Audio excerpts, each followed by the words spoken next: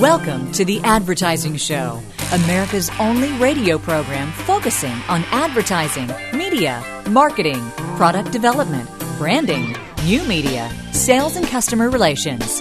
Stay with us for entertaining marketing discussion and our special guest interview. Now, here are your hosts, Ray Schilens and Brad Forsythe. Welcome back to The Advertising Show with Ray Schilens and Brad Forsythe. It's being brought to you by Advertising Age Magazine. Visit online at adage.com. The Advertising Show is a copyrighted Big Radio Midgets production. We know you love to listen to the interviews that we've had over the past 10 years and sometimes re-listen to those interviews, and we think that this week's is no exception to that rule. It's Jay Greene, our very special guest from, I guess it was 2009. And, well, all I can say is let's start listening. You'll enjoy it, I guarantee it. As we said, Jay Greene is with us out of Seattle, and it's a brand new book that Jay has that we're going to talk about, and of course we're going to talk about more.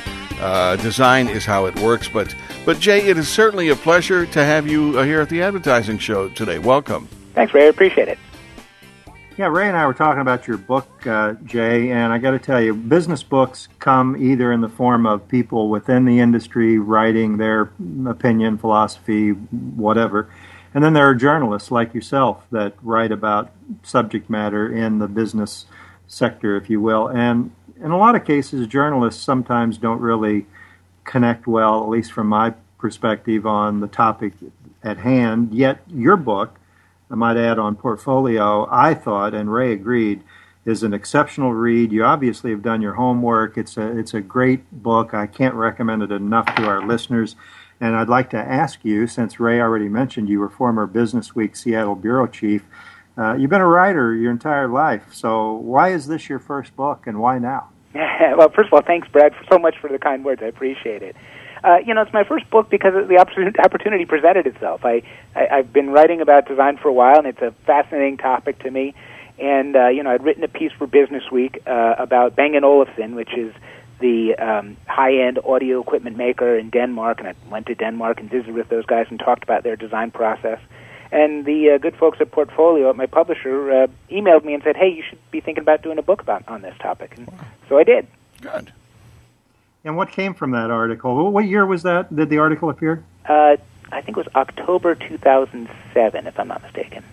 Yeah. What did you learn from that article? Anything exciting in the design world? Yeah, Bang & Olufsen has a fascinating design process. What they've chosen to do is they have designers outside of the company. They don't have designers inside. They contract with, these designers who make these wonderful products for them, and they're beautiful, and they hang in the Museum of Modern Art. They're terrific-looking products. And they have them as outsiders because they don't want them to get involved in the internal politics of the company. They don't want an engineer to sit down and try and browbeat them over lunch and tell them to tweak their designs just a little bit to make it, a bit easier, because they don't want to short-circuit the beauty of the product. And it's an interesting idea, and it's worked for a number of years for Bang & Olufsen. But one of the interesting things is, in the last couple of years, Bang & Olufsen struggled because as much as effort as they put on the sort of fit and finish of the product, they actually don't work all that hard, or hadn't worked all that hard, on how the product works and how consumers experience the product.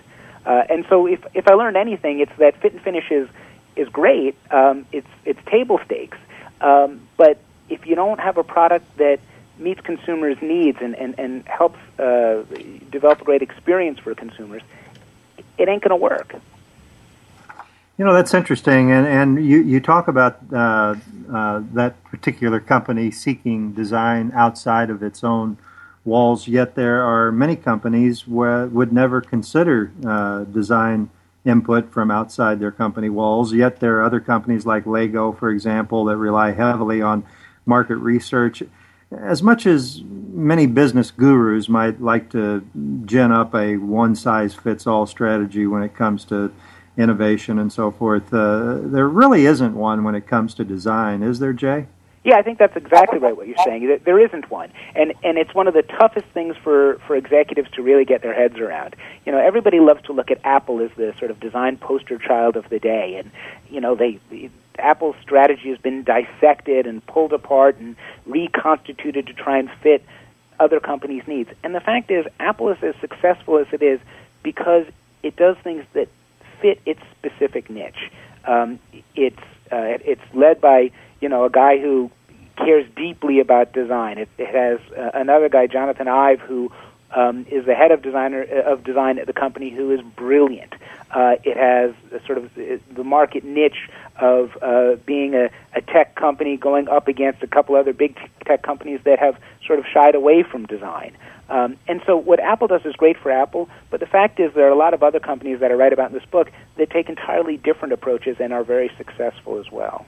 It seems like the automotive industry has been a sufferer of a lack of connecting design into a product that may work, and I think that has hurt the American brands like General Motors and so on and so forth. But it seems like the light all of a sudden went on here, and somebody said we got to make these cars look like our counterparts that are selling like gangbusters.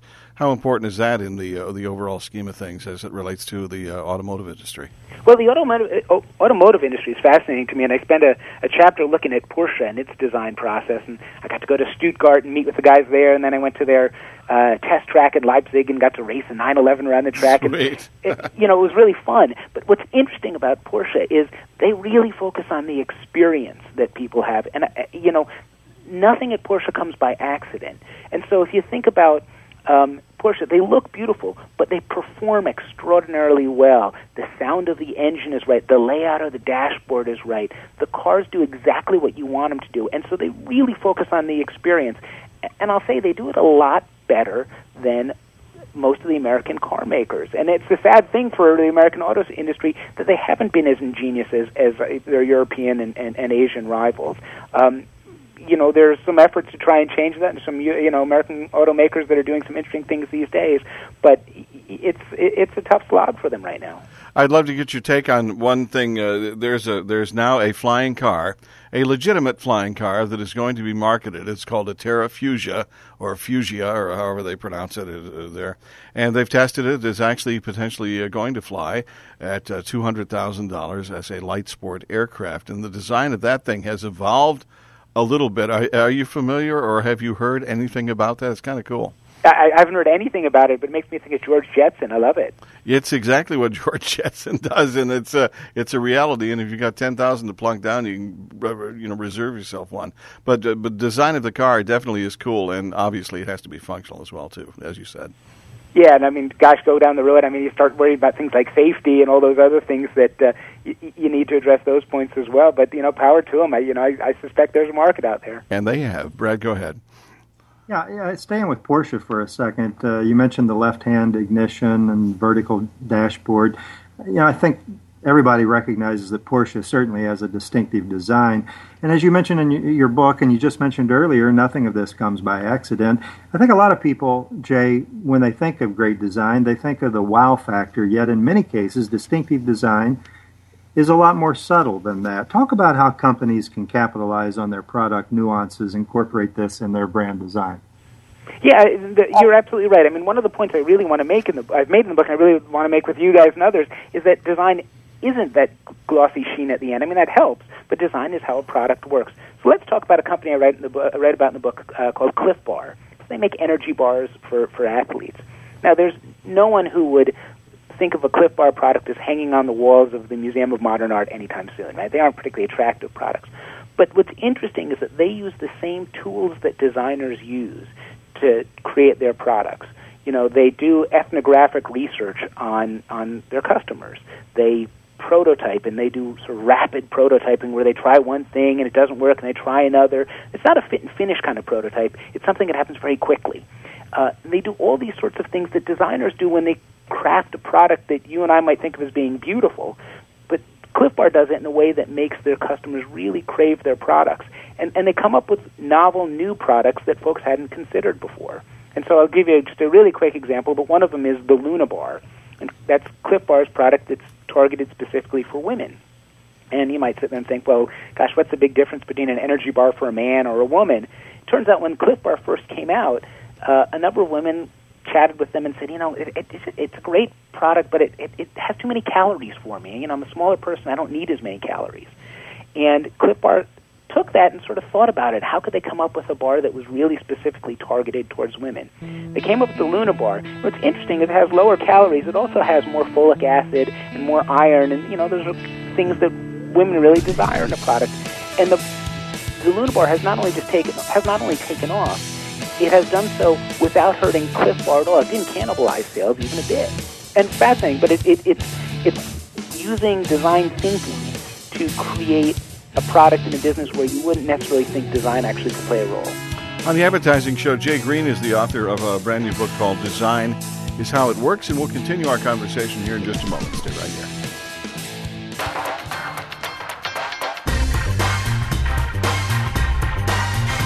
You're listening to The Advertising Show with Ray Schilens and Brad Forsythe. Never borrow money needlessly, just when you must. Borrow them where loans are essential. Well, there's a definite blast from our advertising past, an HFC commercial. My goodness, haven't heard that in a long time. Ray Schilens and Brad Forsythe on The Advertising Show with our very special guest out of Seattle. What a beautiful area of the country it is. Design is How It Works. I guess you had some contribution there, Jay, as well as in the design of your wonderful city, because obviously that's a cool place too, huh? It's a great place to be. It's inspirational. There you go. I think when we think of great design, we think of like the iPod, and Apple did a great job in launching that product. You mentioned Porsche last segment. Another great innovative product that has a wonderful brand and a beautiful design, but yet a product that was also marketed extensively. Talk a little bit about the role that design plays in marketing. And, of course, I guess we all have to keep in mind nothing will kill a poor product quicker than great advertising. So the question is, can great design, Jay, replace the need for effective marketing? Well, I think they work hand in hand, so replace may be too strong, but certainly companies that do great design use that design to help market the product. So let's use an example here. Another company I write about in the book is OXO, and they make kitchen products and other things, and they're really cool-looking products. One of the products I think is really neat that they make is it's called an angled measuring cup, and some of your listeners may have used these or even have them in their kitchen. But, they're measuring cups, and they have sort of a little shelf inside that's angled downwards, so that as you're filling it with liquid, you can look into the measuring cup and know exactly how much you have in there. With the traditional kind of Pyrex measuring cup that people have in their kitchens, you fill it a little bit, you lift the cup up, you look at the side, you realize you put in too much, you tip a little bit out, and you get the amount you want. But what's interesting about OXO is they don't do much in the way of advertising, and actually they don't do much in the way of packaging. They try and allow their products to speak for themselves. And so when you go to Bed Bath & Beyond or wherever it is you may buy that product, all of a sudden you look on the shelf and you see the product and you know exactly what it does. And it's because of the design. And so it's a really interesting thing where the design itself is carrying the marketing of the product. So I'd like to get your thoughts on where consumers today influence the design of a product that they happen to like. Some companies embrace this concept. Others would never consider allowing a consumer to have influence over their product design. What are your thoughts on that? So it's a really interesting question.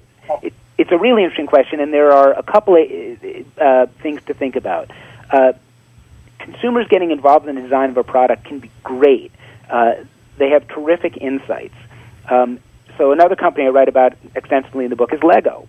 And there was a time a few years ago when Lego wanted to update its Mindstorms product, and that's the robotics product that it's created, and it was enormously popular when it came out in the first generation. It was time for Lego to update it. And so what they did is they actually reached out to their most hardcore robotics users, and these are adults, not kids, but adults who use these products, and they said, what would you like to see in the next one? And they actually invited them into the design process.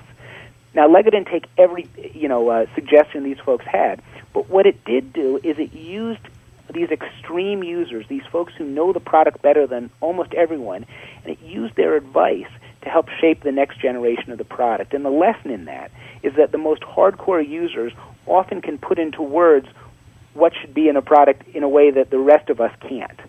Now, the danger is that most consumers don't really know what they want.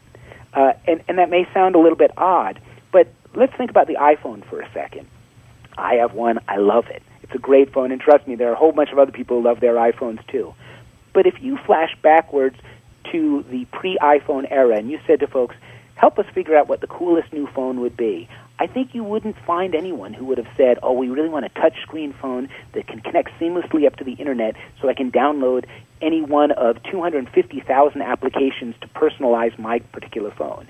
And yet that's what Apple has given us. And they knew that that would be something that consumers would want, even though not a single consumer was specifically asking for that.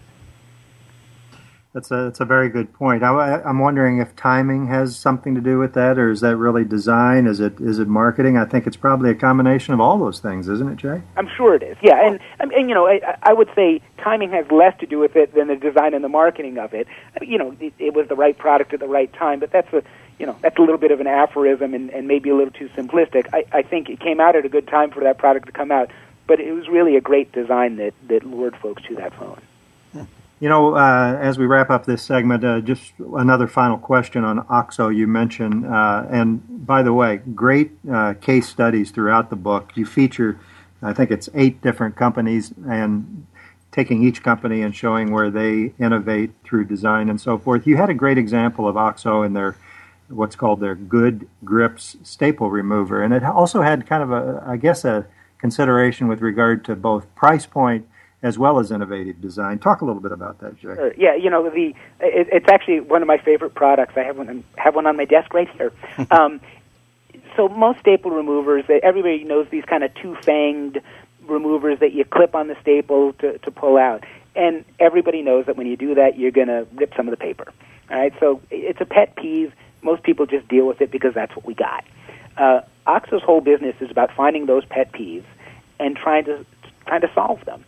And so it worked at trying to figure out how to create a staple remover that would remove those staples without tearing the paper.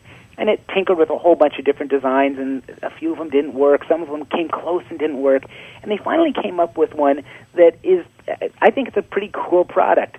It almost looks like a letter opener, but it's a maybe 2 or 3 inch piece of metal that tapers gradually outward and gradually thicker, if that makes sense. Mm-hmm. And so what you do is you stick it under the staple, and as you push it under the staple bends outward and upward and then pops out of the paper.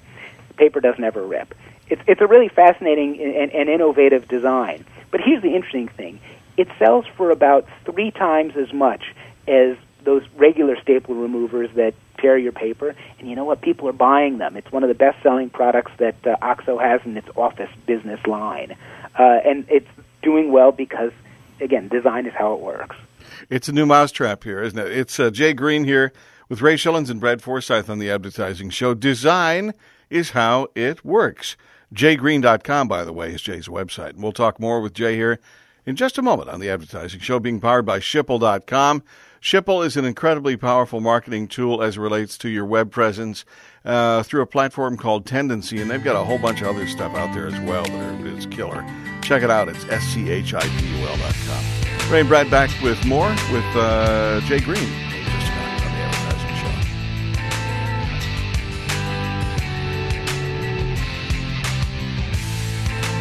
Welcome back to the Advertising Show with Ray Schilens and Brad Forsythe. And this is important to us, relate to Jay Greene's website. It has an E on the end of it, okay? So it's just not Green, it's Greene.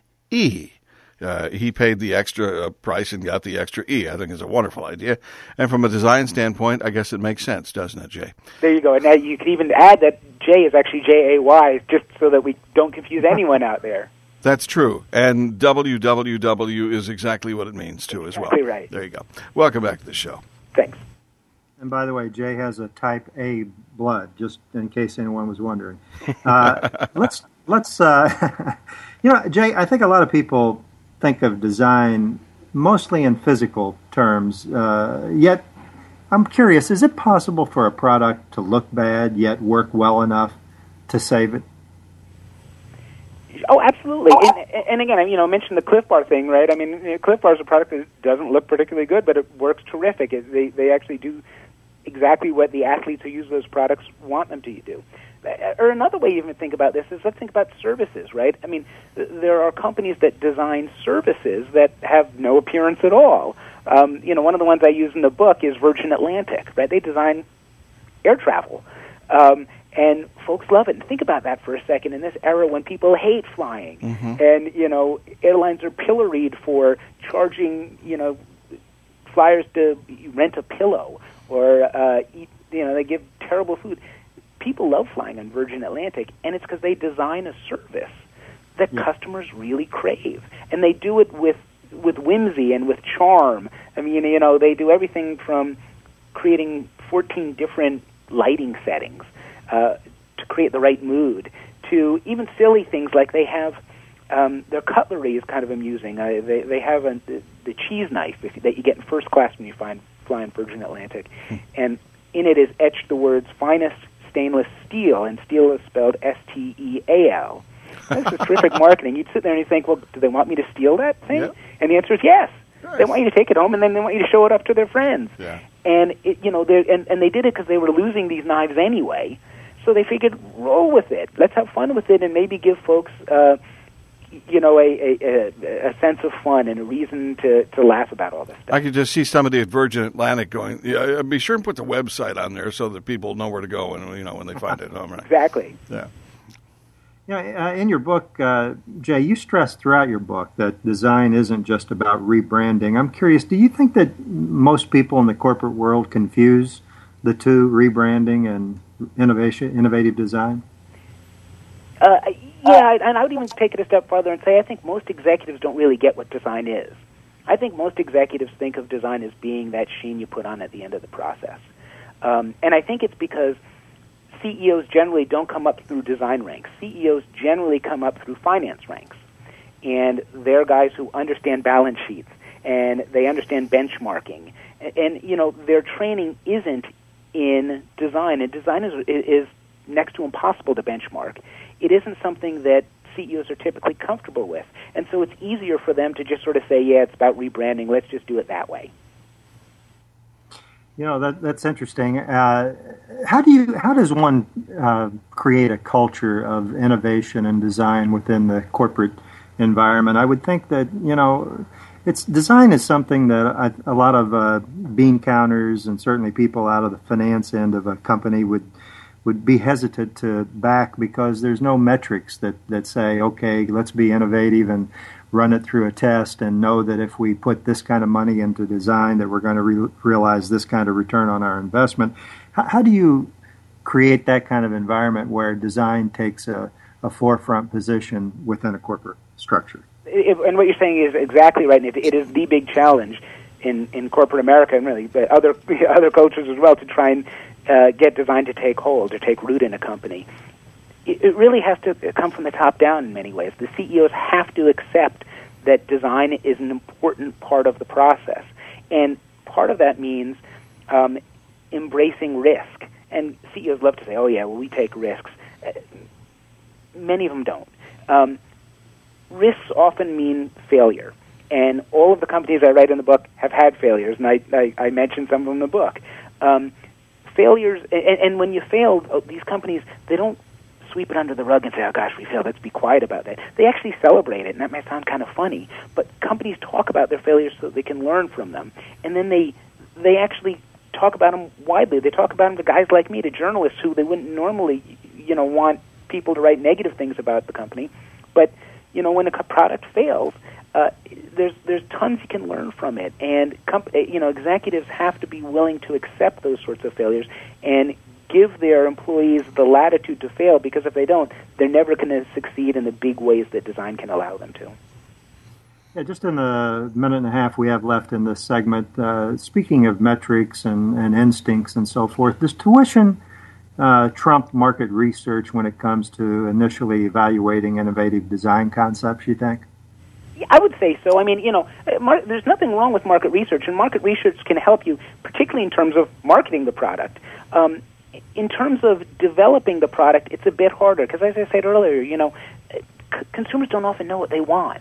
And one of the biggest challenges for design at companies is what I call the prove-it culture.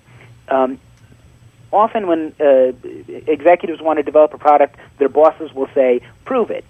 Show me that this product will work. Well, you couldn't have asked Apple to prove that the iPhone was going to work because a touch-screen phone didn't exist at the time.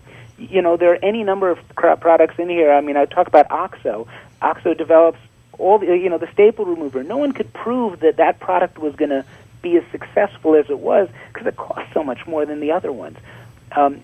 So intuition matters a lot in these businesses, and market research can't replace that.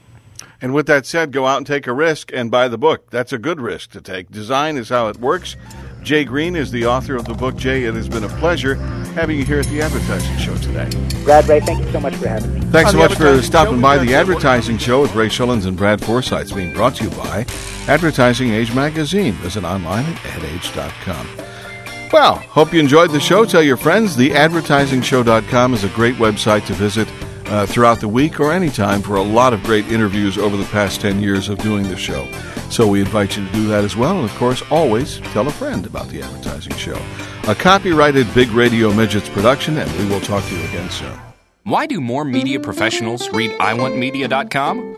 iWantMedia.com features reports from industry leaders and media personalities. iWantMedia.com gives you quick access to news, stats, trade orgs, and industry publications, and it's updated daily. Forbes says iWantMedia.com contains everything media professionals need to stay ahead of the game. The Washington Post calls it the source for the serious media geek. Do you get it? If you don't, you should. To sign up for free daily email alerts, visit iWantMedia.com.